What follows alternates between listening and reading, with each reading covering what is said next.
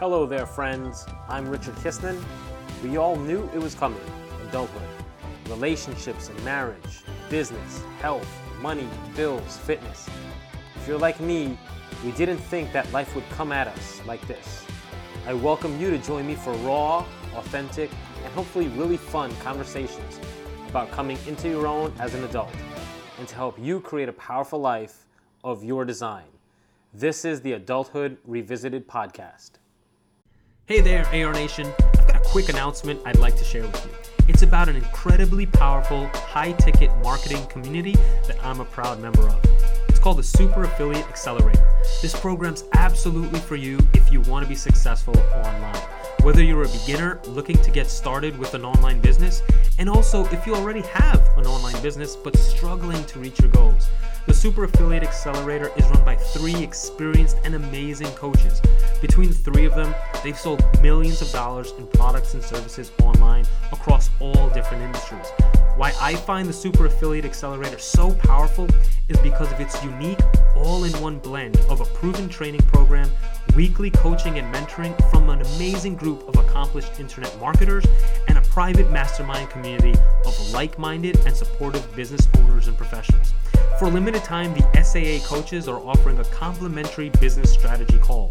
So whether you're a coach or consultant, if you provide professional services, or if you just want to start an online business, but you're confused or overwhelmed with where or how to start, I invite you to check out this incredible program, the Super Affiliate Accelerator.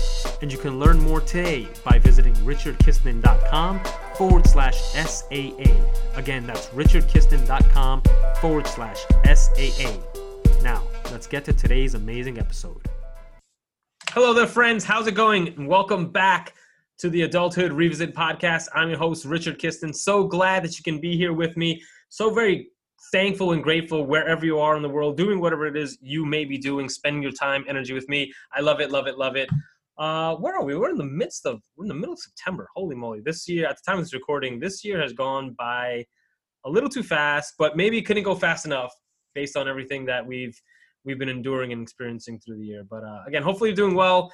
I'm super excited to introduce my guest on this episode today. She's a friend. She's a colleague in a networking group that I'm a part of. So without further ado, Michelle Dana, how are you? And welcome to the Adulthood Revisit podcast. Thanks. I'm excited to be here. Thank you for inviting me. I'm well. Super great to have you. Michelle is a payroll and HR consultant here in the tri-state area, but you service companies all across the country with Paycor. Anyways, I'll turn that over to you and yield the floor if you want to share a little bit of who you are, your background, Michelle, and we'll go from there. Sure. So I definitely don't have a linear background, so it's not easy for me to just say, oh yeah, I graduated and I've been in the HCM industry for 15 years. That's not my story at all. But I am in the HCM industry, which is human capital management, which is payroll, HR, basically anything that filters through how companies manage their employees. So how they're getting paid, how they're compensated, how their taxes are paid, but also anything that comes out of that. So health insurance deductions, anything that has to do with how companies are managing their employees. That's basically what our industry is. I've been in that industry for about going on 4 years now. I'm with Paycor, and we service clients that are really anywhere from around 50 to about 750. That's really our sweet spot of employee count all across the country. So that's who we are and what we do.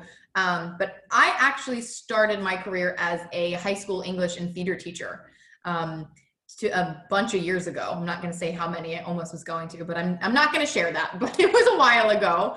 And I started as a teacher and was in the teaching industry for about 7 years before I made the switch. And then was working for small companies and startups, helping them do marketing and doing some of their content and their copy and really helping them tell the story of their companies. And then made the transition into payroll sales because a good friend of mine said, hey, the way that you work with small businesses, I think you'd be really good at talking to them about how they can up their game basically and how they deal with their employees. So I thought, all right, well, I taught English and now you want me to do payroll and that sounds like a lot of numbers. So I was like, I don't know. I don't know if I'm your girl, but I met the team and I met my to-be boss, and I really liked what he had to say about the way they worked with people. And I said, okay, let me give it a try. If I don't like it, I can always do something else. And I tried it, and I really, really loved it. And then 4 years later, here I am, still in it, still loving it. And it was definitely, if you had asked me like when I graduated high school or college, like, oh, you're going to be selling HCM for Paycor, I would have been like, no, that's not me. But here we are. So you never know. Well, if you don't mind, let's actually go there and jump back to whether you want to go to high school or college, because I feel like at least the people in my life who are educators, like there's a long period of decision making before that to then do that. If you take us back to high school and college, again, whatever starting point you want to go from, like what did you see yourself doing, and what you think out of, again, high school, college, you would be doing moving forward? So it's funny. I actually was going through some of my old stuff at my parents' house, and I came across this like keepsake box of all the like interesting things and cards that I had gotten, and letters or any kinds of like fun accolades. It's like a rainy day box. You're having a bad day, you go through it. And I came across this thing that I wrote for my guidance counselor my sophomore year. And it was like, what are your hobbies? What are you passionate about? What do you want to do? And it's really funny because a lot of it still lines up with what I do today. But so I'm like, all right, cool. At least I've been honest to myself since I was 16 years old, at least. But one of the things says, what do you want to be when you grow up? Or what do you want to do? And it said, I want to teach high school. And it said, I want to teach high school, either English or history, and continue to be in theater and play soccer, which is funny because I did teach for a long time, and I still play soccer up until this pandemic. But really, I wanted to be a teacher. It was my calling from like dropping out of the womb. It was like, I'm going to play soccer and I'm going to teach. It was like, that was Michelle Dana. What do you think in retrospect, right? If you could think, maybe place yourself back at that time, what about teaching like enamored you? I like that moment when you can help somebody else get to the point where they go, oh, and it clicks for them. And like something about their own personal experience with the world and the outside world connects. And they realize that something that they've been feeling or experiencing or not quite understanding, where there's a disconnect for them, finally connects to something bigger. Whether that's an idea or the universal experience of humanity or somebody else's experience, or seeing somebody else's perspective where they've been so used to seeing, something over here, and now something else connects and they can see it from another view. Anytime that there's that spark of, oh, I got it, and they can connect it and then kind of make it their own knowledge and experience. That for me, even in like my conversations with my friends, I find that to be inspiring and kind of like what I think always progresses the world forward, when you can make that connection. That is what inspires me about teaching. If you can, jump now to the actual experience of teaching, right? There was a lot of work. It's almost like a lot of work, and correct if I'm wrong, and sort of fortune to end up, let me take a step back. Were you teaching New York City public high school? What kind of high school were you teaching? New Jersey public schools. I started my career in West Windsor, Plainsboro, which is down near Princeton. It's one of the top districts in the state, actually. A really, really great school. I did my student teaching there, which I was very fortunate to do. Did my student teaching there. They hired me out of my student teaching. And then I ended my career in Randolph, which is in Northwest Jersey, also a great school district. Really good resources there too. So leading up to that, right, you're like coming out of college, probably, I don't know what the education tenure track is, but you're starting off, you get these, again, it's seemingly great opportunities to teach in these school districts that, so other people would maybe like kill for, or whatever it is. I don't want to say kill for, but whatever, very fortunate positions. Like, take me through that experience early on, and then maybe towards, in contrast, versus the tail end of your tenure there. And what were you experiencing that then made you decide maybe there's something else for me? Yeah. So I was actually really, really lucky. I went to Rider University, which is in Central Jersey. As you guys can tell now, at this point, I'm a Jersey girl, right? Everything I do is I bleed Jersey, right? But I went to Rider, and their education program was excellent. They actually placed us in schools like from sophomore year on. So right away, our education program, we were working in different districts. And I had worked in Plainsboro earlier in my career as a college student. And just, I really liked the way their district approached education. I liked their administration. I liked their mission statement. I liked everything that they were doing aligned with what I was doing. So I got really lucky that I got chosen to do my student teaching there as well. And then when they hired me, it was good because they saw that the way I taught and the way I approached students in education was in line with what they were doing. Unfortunately, I got laid off in 2010 when they did those massive cuts in the state budget for education. I was the only one in the department who was non-tenured, and they had to lay off one teacher in every department in each school. And I was the only one non-tenured, so it had to be me. You know, my supervisor walked into my classroom at the end of the day one day with this look on her face, and I was like, okay, I know what I'm like, come on, sit down and fire me. It's okay. You know, and it was just an unfortunate situation. But it was one of those things where I said, you know what, I'm young, I don't have kids, I haven't been here for a long time. It's better me than somebody else who's in a different position. But basically, I left teaching for a little bit right then because I had the most popular degree, right? I taught high school English, which is the most common degree to have in all of education. And I said, it's me in a pool of all these other people who just got laid off. I'm like, I'm never going to get a job.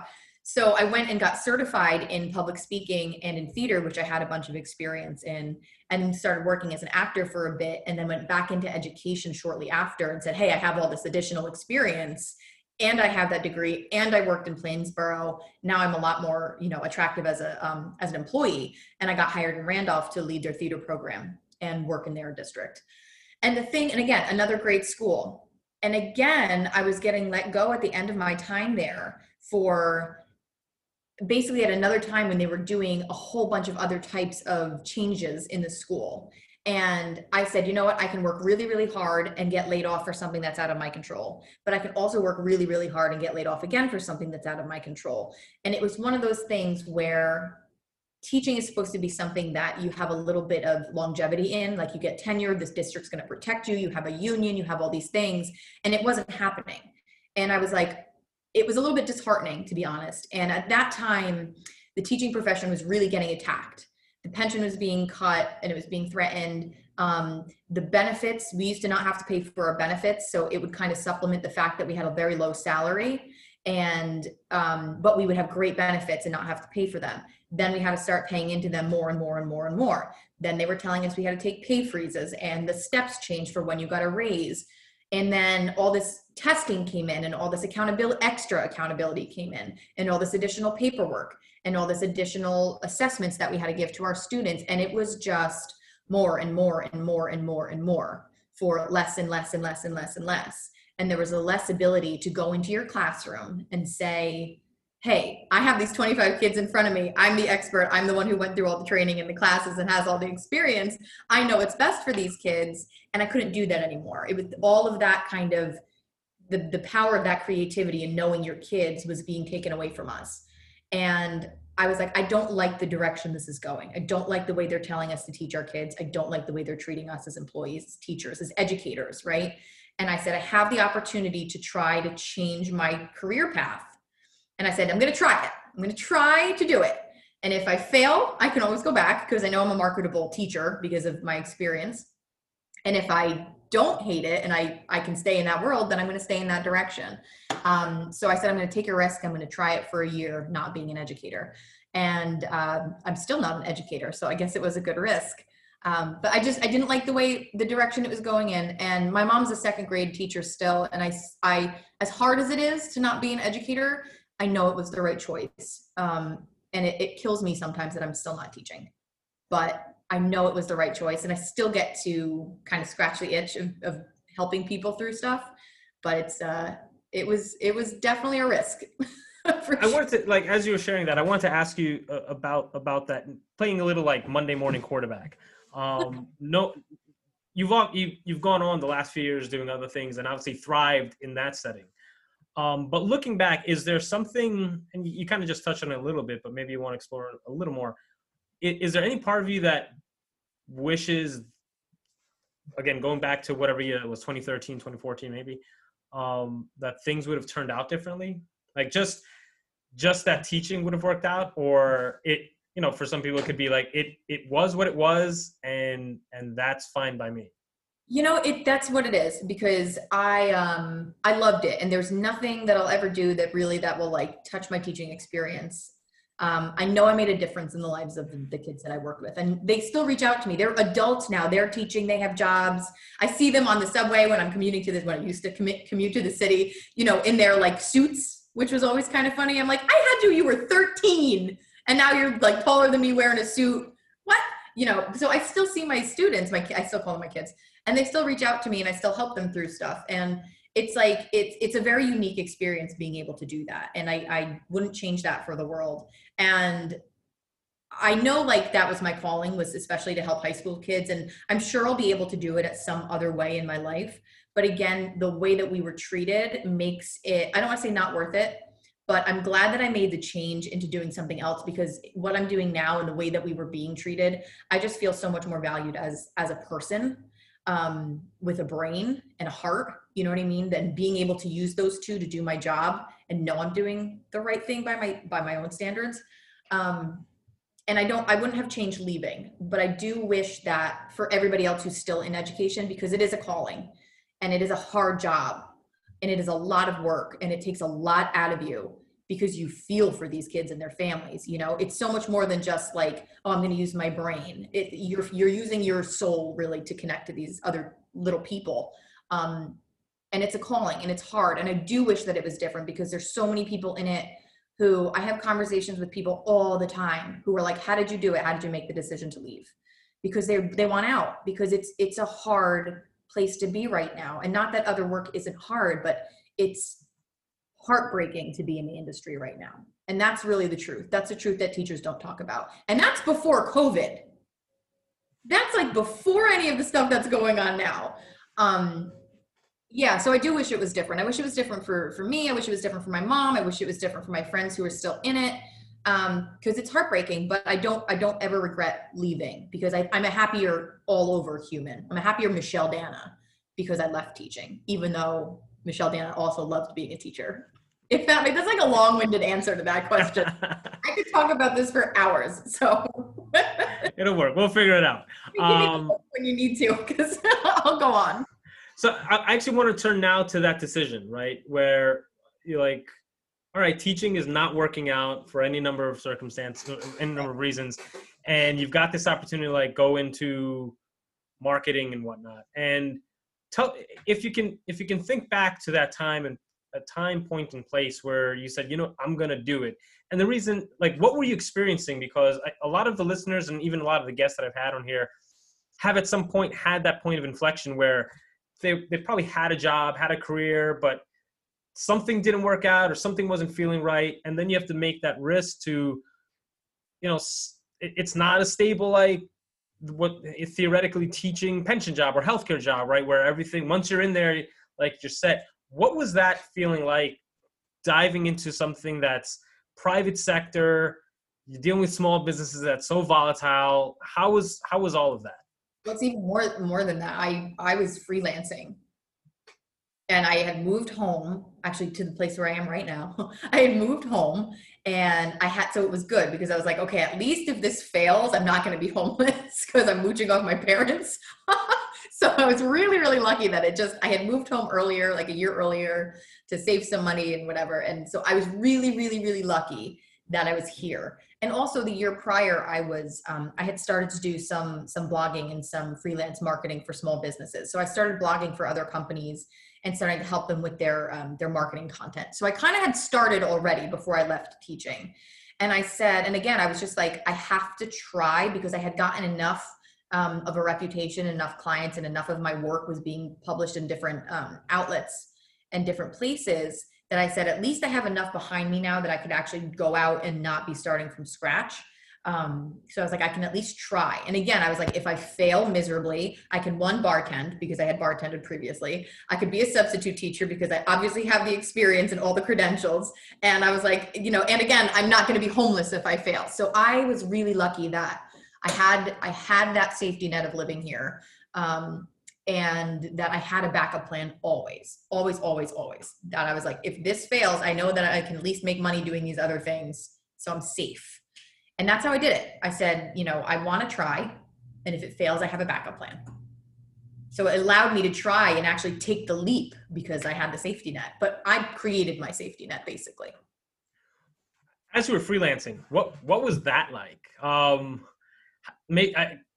share this one because as a lawyer running my own office, it's similar, right? Sure, I have like law office of Richard Kiston, but it's freelancing, right? I eat when people pay me. So what was that experience like? And maybe leading up to the opportunity that came up in payroll thereafter. So it was a hustle, and you'll know this. Like, you go to every networking event, you talk to every person who somebody wants to introduce you to. You are not shy. And Richard, I know you know this. That's why I'm like, you will understand. Like, you just have to go in and put yourself in front of people and be like, hi, I'm Richard Kiston, or hi, I'm Michelle Dana. I have something to offer you. Or I have a question to ask you. And you can't be afraid to shake somebody's hand, walk into the room, and ask the question. And that I've never had a hard time doing that. But that's what you have to do, especially when you're beginning, because nobody knows who you are and nobody understands what your credibility is. And especially if you're not right out of college and it's not your degree. Like for me saying, hey, I'm a high school English teacher, but let me write your website content. And it's not going to sound like, Charles Dickens. I actually can write like a modern person. It was a little bit of a hill to cross over, because people think that when you are, especially an English teacher, that all you can do is write essays. And I'm like, no, I actually do like to write as a human being and not like, an 11th grade student. That was a little bit of a hill to climb over, but like freelancing, you just have to hustle. You have to go for it. You have to know what's different about you and what makes you worth the investment or somebody else's time because they're busy, and you can't be afraid to ask the question. But after a while, I was like, I really miss having health insurance benefits. And It's a real thing. It's a real thing. And I was like, I sort of wish I knew a little bit more about savings, and I used to have a pension and a 403B, and that was all great. And now I have nothing, and I didn't know how to set it up. So it's kind of like, oh crap, maybe I need a big girl job again. So I ended up with the opportunity to go into payroll, just because I had, this is like a very tiny spurt. I ended up working for a makeup company and was doing their sales and marketing. They hired me to do marketing, but realized like, oh, we want to put you in front of people to talk to people. Cause again, I'm not shy and I'm not afraid to ask people for their time. So they're like, we're also going to put you in our sales department. So I kind of fell into sales by the necessity of that company that I was marketing for. And that company was closing down and they were reopening. I helped them do the reopen, but I was like, this company is a mess, hot mess on the actual business side. And in that transition is when my friend was like, why don't you come and interview for Benefit Mall, which is the first payroll company that I worked for. Small business payroll company is working with all small to mid-sized businesses. And she said, those are the companies you're used to working with. Those are the ones that you've been marketing for. That's the company you've been working for. And it's the companies that you've been pitching towards. She's like, you have the experience with how to do B2B. Why don't you actually do it in like a real big girl setting? Like put your big girl pants on and get a job. So basically. And I did. That's how I ended up in payroll, but I loved the company. And again, it was the same thing as why I went to Plainsboro. I liked their mission and I liked what their values were. And I liked the way they approached their client. And so that I was like, that I could get behind. I don't know what you're selling. I don't really know what payroll is. I know I've been on a payroll and that's about it, but I like what you're selling and I like the way you're selling it. So tell me how to sell it and I'll do it. That's basically it. Teach me the product, I'll sell it. Let me ask you, so before we get to like your experience at Benefit Mall and then moving on to Paycor, I'm always curious about like, I know in my life, there are certain points, discrete points and experiences where I could not be who and where I am today, if not for these occurrences. Do you think, I bring this up and ask you this because I feel like hearing your story and you know, the timeline of it, was this point here, working for this company, seeing this hot mess, and then your friend saying, hey, there's an opportunity that you may want to consider. Like, would all of that, do you think that would have occurred? This is kind of woo-woo. Do you think you still would have received that opportunity had you not experienced everything prior to that? No. being let go from teaching, the difficulties? No chance. So the backstory to all of that, right? Because this all sounds like a great linear story, even though it's all over the place. It sounds like, oh, this all happened so easily for her. That's a lie. So I had actually, going way back, I had actually been engaged, left the engagement right before I stopped teaching. So the year that I got let go the second time from teaching, I had also moved out of my apartment, moved out of an engagement, moved home with my parents, lost my job. Like all of these things happened within 10 months of each other. So my whole, and I was turning 30 that same year. So you want to talk about a kick in the pants, like that's it, right? And then all of a sudden you're 30, you're jobless, you're homeless, you're single, and you're like, oh my God, but this is 30, what happened? Like, this is not what people said it would be, right? So my whole life got turned upside down, but every time something ended, for me, it looked like a whole world had been opened up, right? Between getting out of a bad relationship, and all of a sudden I was like, oh my God, I have the ability to rebuild my life, right? Because we were getting married, that's a commitment. And I no longer had that. So I was able to find a better life for myself. Leaving teaching, which was also turning toxic, I was like, okay, I have the opportunity to build a better career for myself. I had moved home, which gave me the ability to save money to have a better financial future for myself. And eventually, I moved into the apartment that I live in now, that I adore this apartment. I never would have been there had I not gone through all those other things. And then I had started dating a guy when I had moved to Hoboken, who introduced me to my friend, who was the one who introduced me to Benefit Mall. So had I not gone through that breakup, I never would have met that other guy, who never would have introduced me to my friend, who never would have introduced me to Benefit Mall. I'm no longer with that guy, still friends with the person who introduced me to Benefit Mall. So it's all like all the bad things have left and I'm left with all the good. But all of those things tie into each other, and nothing that I have now. I mean, I love my life. I love my job. I love my friends. I love my apartment. None of those things would have ever come about if any of those other monumental things that at the time were catastrophes, right? Or seemed like it. None of these things that I have would have happened if those other things didn't happen. And none of those doors would have opened for me. Or I wouldn't have kicked down any of those doors, I should say, because let's be real. In looking at those experiences as lessons, and this is something that I think I struggled with for a long time, to be very, very honest. I don't think I've shared this with too many people, but I've had my own shares of financial issues, health issues, all the issues. And it's kind of the same thing when I was like, what's that? Because you're a human being? Because I'm a human being. And I struggle with that because I think like it's easy to look at other people and say, how come there was a long period in my life where I said, I'm tired of being tested. Did you feel that way as these things were occurring? Or again, if you could create a phrase to what you would call your life during this period, right before, let's say, Benefit Mall. Oh, what would you say? Yeah. So you know that phrase when they're like, what doesn't kill you makes you stronger. You know that phrase? I remember I was coming off the PATH train one day and I was thinking about it, and I literally was like, how strong do you need me to be? Like, how much stronger do you need me to be? Because if it keeps making me stronger and it hasn't killed me yet, I feel like titanium at this point. And like, I'm good.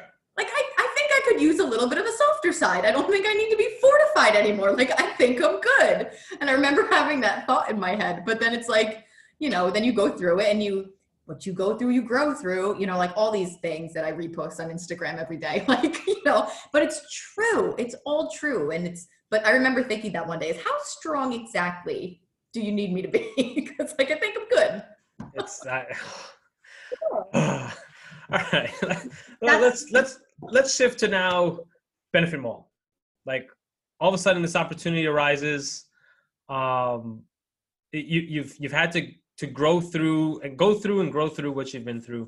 Now it's a brand new start, except now you're at a place where you're not freelancing, but you're not tied down to like a pension job for like, what was it like going to Benefit Mall? And especially early on, because this is maybe your first time, like, freelancing is sales for yourself, but now you're doing sales for someone else and at the organizational level. So what was that like early on with Benefit Mall?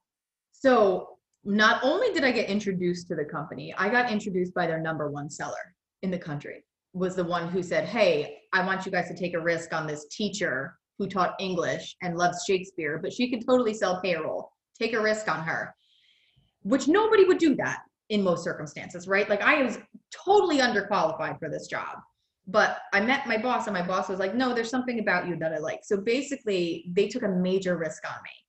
And I said, I can't let them down because one, they're seeing something in me and I have this great opportunity to turn around the train wreck that's been, what's been going on in my life, right? I have the opportunity to turn that around here. And I said, I can't fail. So basically, Richard, I busted my ass to do well in this job. I asked every question of anybody who was successful. I noticed that our two top salespeople in our company, or that were in our office, but also they were top in the country. They were both in BNIs, which is how you and I met. And I said, I need to get in a really great BNI. And I basically just paid attention to what everybody else was doing that was making them successful and took whatever worked for me and just like asked questions, learned, read everything that they would give me that I could learn, and just got myself in front of as many people as I could. And then said, I need help doing this. Like, hey, I got this far on my own, but I need your help to get over the finish line. And I found out really quickly that if you're willing to put the work in and you can get so far, that other people will come in to like help you close the deal. That's what I've learned in sales is like, if I can get in front of people and get somebody on the other end who's interested, bring in your closers if you can't close yet. Until you have the competence to do it, then, obviously you're closing your own business. But right in the beginning, I was like, hey boss, I'm bringing all these opportunities to the table. Can you help me close them? And he was like, you got all those people to say yes to a meeting to you? And I said, yeah. And he was like, okay, if that's the hard part, right? In sales, it's the hardest part is getting somebody on the phone and agreeing to meet with you, And so I was like, I could do that. I could get people interested. I can get people engaged. Right? That's teaching. I got 16-year-olds excited to come and read Shakespeare. Like I can get people excited about something. Like we got this, let's go. And that's what I did. I literally just ran as fast as I could to get as many people to meet with me as possible. And then as I did that, learned payroll and just, I said, I know I have this opportunity and I can't fail. So I didn't. What would you say in retrospect was the maybe one of the biggest obstacles or challenges? Because sales is not easy, right? No. And again, you're coming from a teaching background, freelancing for a while, but like, what were those bumps, those initial bumps and bruises like? And what would you say if you can identify an obstacle or challenge that you dealt with for a while? What was that? I think honestly for me, it was more the content itself of actually learning what payroll was and what payroll tech is. Because I had worked I didn't realize it, but I had really worked in different sales jobs, like back in high school and college. I worked the front desk at a gym, but we were selling training and I didn't even realize that that's technically sales. I worked for a company one summer where I walked around North Jersey and knocked on doors and got people to donate money for open space in New Jersey, the most overdeveloped probably part of the country, right? But I did all these things and didn't realize that was sales. So it was for me getting in front of people and saying, hey, I want to listen to what your problems are and what your concerns are. And let me see if I can help you was something I've always been really good at. So the sales part of it I could do as far as that went. The content I didn't know. So I had to learn what I was selling. And then also the business side of it. So my dad was a salesman. I've grown up with the business language in my head. But the first time I had to do a business plan, had to put together a business plan for the year. I walked into my boss's office and I adore my boss. He's my mentor. He's one of my favorite people in the world. He has really, really helped me become a professional salesperson. But I walked in with my business plan and I basically wrote it out like a lesson plan. It was like, my objective is blah, blah, blah, blah, blah, blah. Like when you do a lesson plan, like students will be able to, and it's like, very expositional, like it's just like really, really wordy. And he's listening to me and he's being very polite and he's nodding his head. And I finished and I was like, okay, that's my plan. And he's like, all right, Michelle, listen, I'm going to be really honest with you. And I was like, okay. And I'm expecting like, this is so great. This is so well. He was like, Michelle, this sucks. And I was like, what? He's like, you have no concrete numbers in here. He is like, you have no like real data points in here. He's like, this sucks. He's like, it sounds great. He's like, but this doesn't mean anything to me. He's like, I'm never going to read that. He's like, you wrote me a novel. And I was like, well, yeah. So he showed me how to do one. And then he's like, now basically he was like, now go back and like redo your work and bring it back up to the teacher. And like, I went back with like my tail between my legs, but then I did my thing and I was like, oh, I'm going to nail this. Oh, I'm going to nail this. I was like, this is going to be the best business plan he's ever seen. Like, that's just how I do things. Only slightly competitive. So I redid my business plan and I really did it like the way he showed me, but then took it to a whole nother level. And I like laid it down on his desk the next day. And he was like, oh, that's much better. Much better. And then next year, like I did it again and now I knew what I was doing. And he said to me, the last business plan that I had done like 2 years later, he was like, I'm really proud of you. He's like, you've come a long, long way. So now I'm at my new job and I have to give them, they're like, oh, time to do a business plan. And I was like, I got this. And like, I just had all the confidence in the world. And when I presented it to them, they were like, oh, this is really great. This is a really well thought out, like concrete, but flexible business plan. So I took like the business world that my boss had taught me and took my Michelle way of doing things and kind of married them together. And it worked. But like, man, that was a struggle in the beginning. You were now the student with the to do lesson for the day. It was literally like I got it back and it was like, see me. And I was like, oh God, like in big red pen. I was like, oh no. I'm like, what did I do? If you don't mind, share, because I know I know that you've shared in our group some of the successes you had while you were at Benefit Mall. And maybe you want to highlight a couple of them and just like what that made you feel, right? Because I know some of it dealt with being like in top salesperson within the company and whatnot. How did that make you feel to go again? Maybe looking a little backwards at the things you had to endure to get to where you are, and then in such a short period of time, seeing the success that you've experienced at this relatively new endeavor at Benefit Mall. So the first year that I was there, I was one of the top 3 rookies in the company, which was very, very cool. That was one of my goals. And the 2 people who were ahead of me, they were from within the industry and they were awesome. I loved them. Like I loved competing with them. They were so much fun, like to be in that field with. But they both came from within industry, so had the knowledge and the contacts already. So even though I didn't come in the number 1 spot, I was really proud to be third to the first and the second, because they were on their game. So I was like, the fact that I'm in that realm was super, like I was really, really proud of that. But yeah, I was top 3 my first year. I was the top rookie in our region, so the New York City metro area region. And I made every single trip for the 3 years that I was there. So I had qualified for it. The first year that I was able to qualify for it, we had a mid-year trip that I qualified for again, and then qualified for it again. And then the second into the third year that I was there, I actually got promoted into management. So as a selling manager, and I had a team. And that last quarter, in that last year that we were there, we were actually the number 1 team in percentage for the country, which was another really, really proud moment, because I had a team of all relatively new people to Paycor. I think I was the most tenured out of our whole group, and I had only been there about 3 years. And the fact that, I mean, we were the highest in percentage in the entire country was unbelievable to me that we were able to accomplish that. And again, like our number 1 salesperson sold more than my entire team altogether. Like, so don't think that we sold the most, but we had the highest of our percentage was sold. So I don't ever want anybody to think like, wow, you were able to sell more than no, but like we sold the most for what we were supposed to sell, which means for me, we exceeded expectations more than anybody else exceeded expectations. And for me, like you have to know what your limitations are, and you have to set realistic expectations for yourself, for your team, for your students. That's huge for me, is like, what are the realistic expectations? And how do you exceed them to your best level? I don't expect somebody to come in and be the top salesperson. It happens, but like, let's be realistic. So for me, for my team to blow our number out of the water more than any other team did, that's like the most that I could have ever asked for. And then our company got, our payroll section got bought by ADP. So we actually went out with that as our accolade, which was really great. Drop the mic. And I wanted to go down from here because there's no more companies. So perfect segue. I actually wanted to touch on that when Benefit Mall, I guess, came under ADP.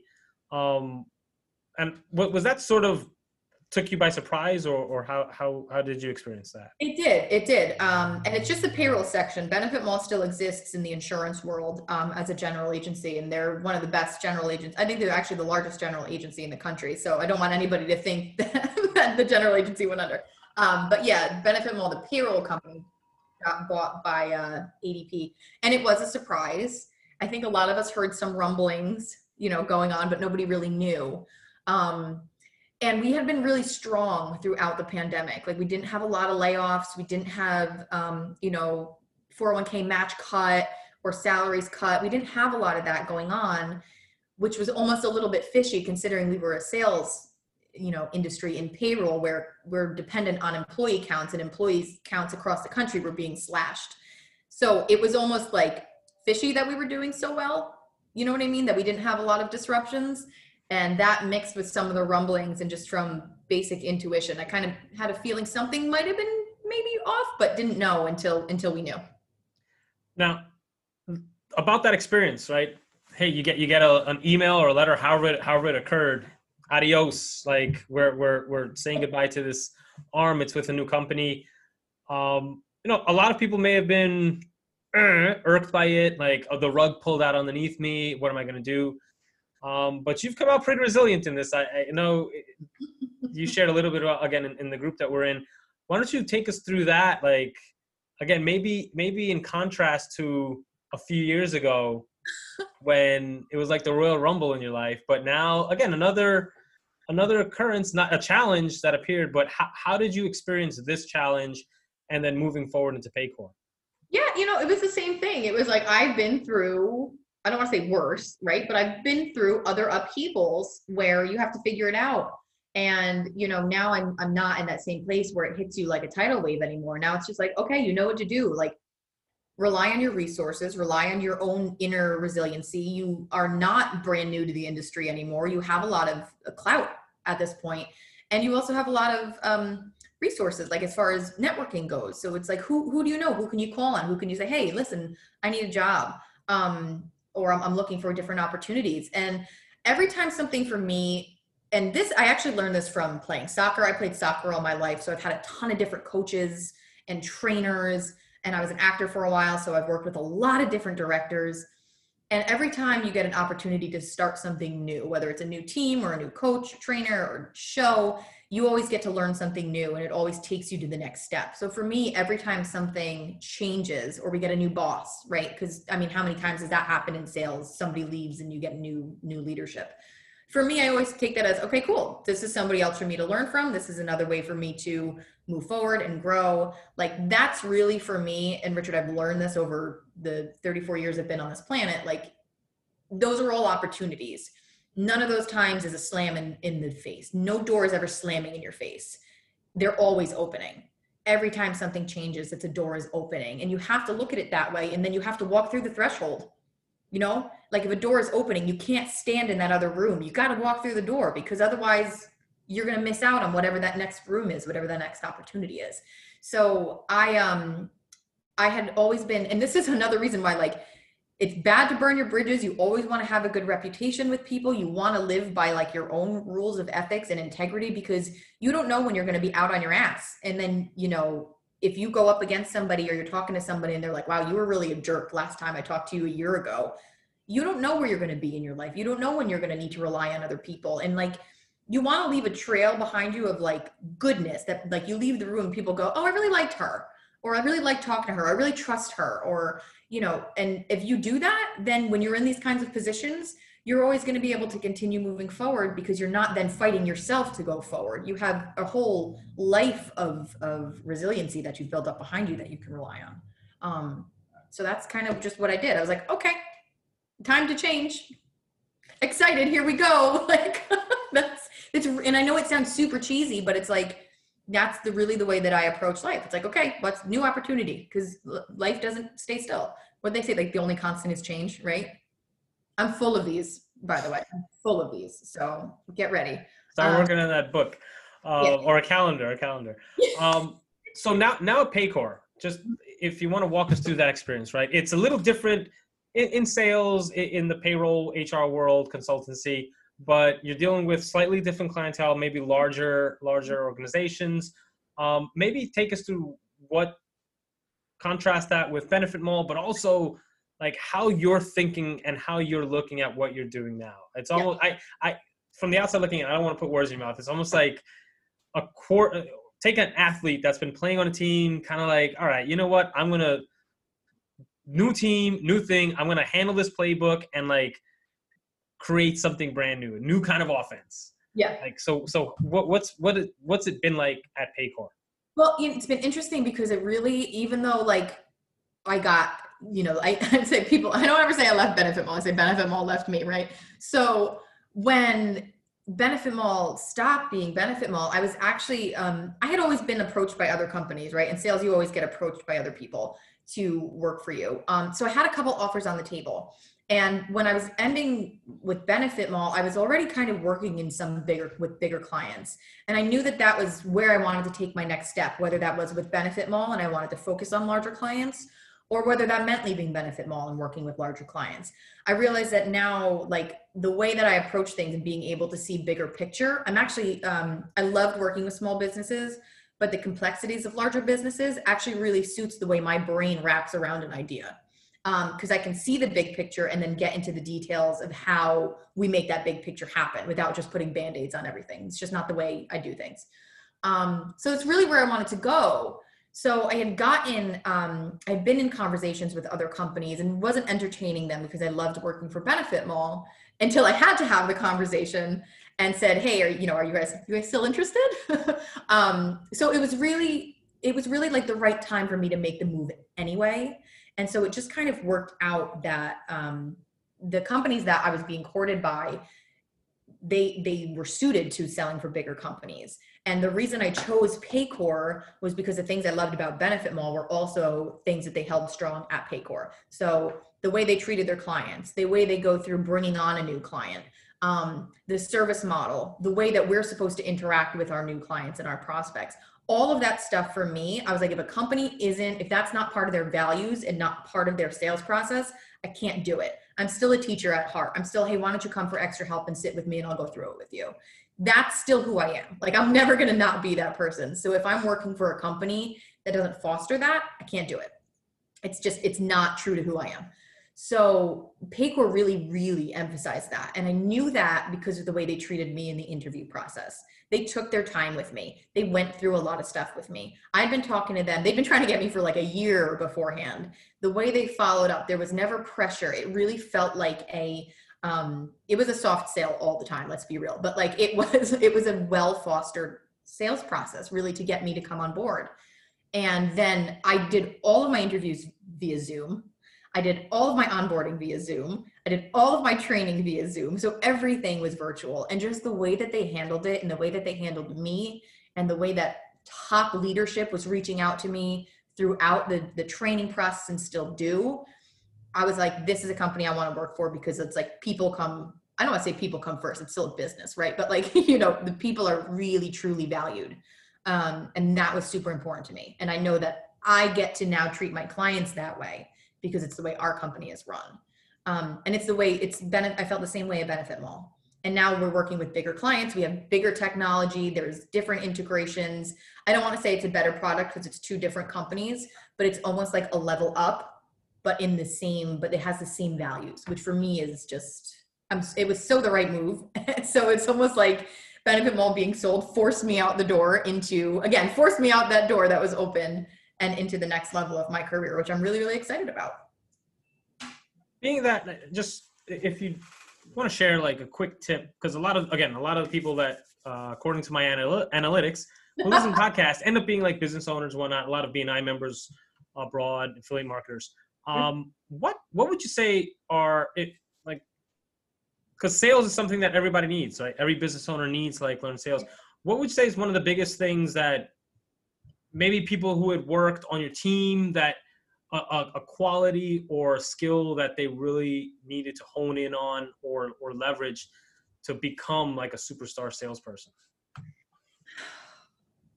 That's a great question. Everybody's going to say hard work, right? and they're going to throw out buzzwords like accountability and discipline. And those are all true, right? Work hard, be accountable for yourself, and have discipline to get the job done. For me, I think honesty and transparency above everything else. Be honest with yourself about your own abilities and where your weaknesses and your strengths are. Like, you have, like me, I know cold calling, not my strength. Networking, definitely a strength. Going to see somebody in person, definitely a strength. So right now it's a little challenging because of what we're doing, but I'm honest with myself enough to know, I know that this is where I struggle. I know that this is where I'm strong. So I know where I can lean on in my own skills. And you have to be honest with your boss.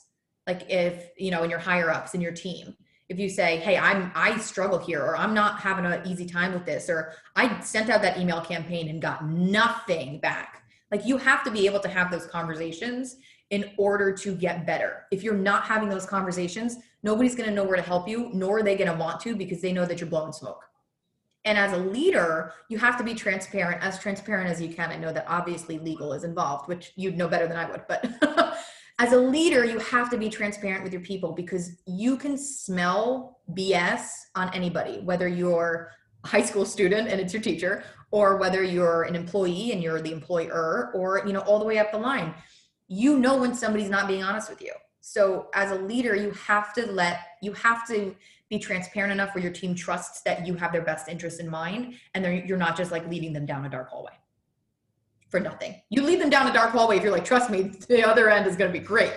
But like, you know, you have to have that kind of trust. So I just think being honest and transparent up and down the chain both ways is the most important, again, besides accountability, discipline, hard work, motivation, all of that. I want to start like wrapping this up, because you've been very generous with your time and thoughts, but along the same lines, and maybe you touched on it a little bit, when people interact with you, I'm always curious about, like, one of the reasons I did this podcast and created, because I want to know people's stories, right? And like, when people interact with you, whether it's professionally, personally, what do you want them to say when you leave the room about Michelle Dana?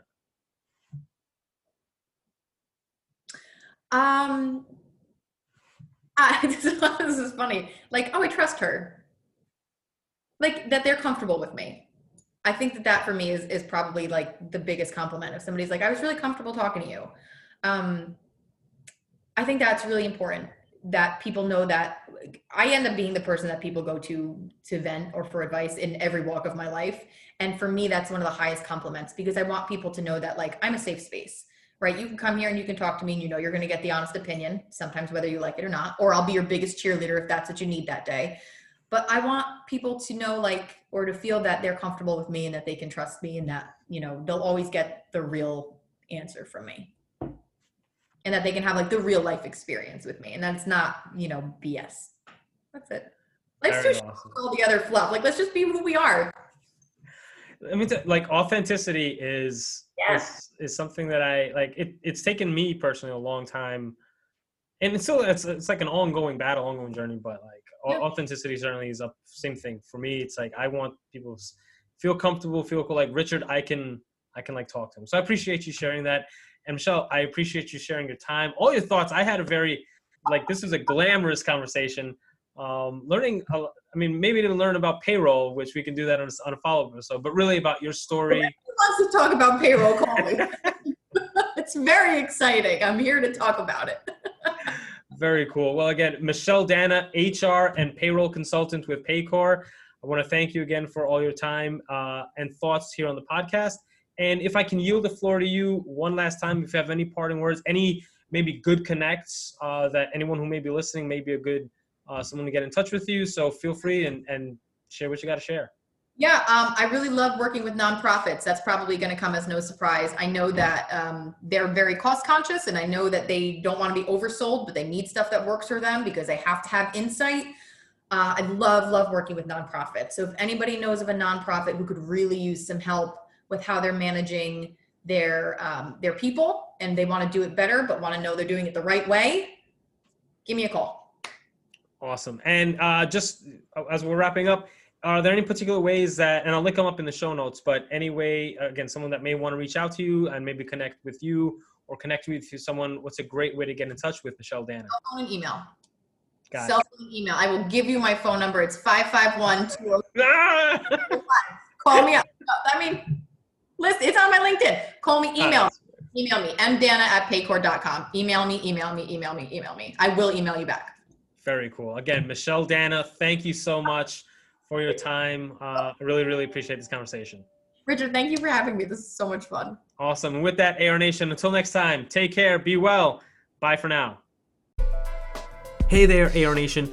Before we go, I wanted to remind you of the Super Affiliate Accelerator. Whether you're looking to get started with an online business, or if you're struggling to see the traction you've been hoping for in your current online business, the Super Affiliate Accelerator can help you see the success that you want in your business and in your life. The Super Affiliate Accelerator is an all-in-one, high-ticket marketing community where you'll get access to proven training, weekly coaching and mentoring from seasoned and accomplished marketers who've sold millions of dollars in products and services online, as well as access to a private mastermind community of like-minded and supportive business owners and professionals. Right now, the SAA coaches are offering a free complimentary business strategy call. So if you're ready to build a strong and profitable online business and brand, take advantage of the complimentary business strategy call today and learn more about the Super Affiliate Accelerator by visiting richardkiston.com/SAA.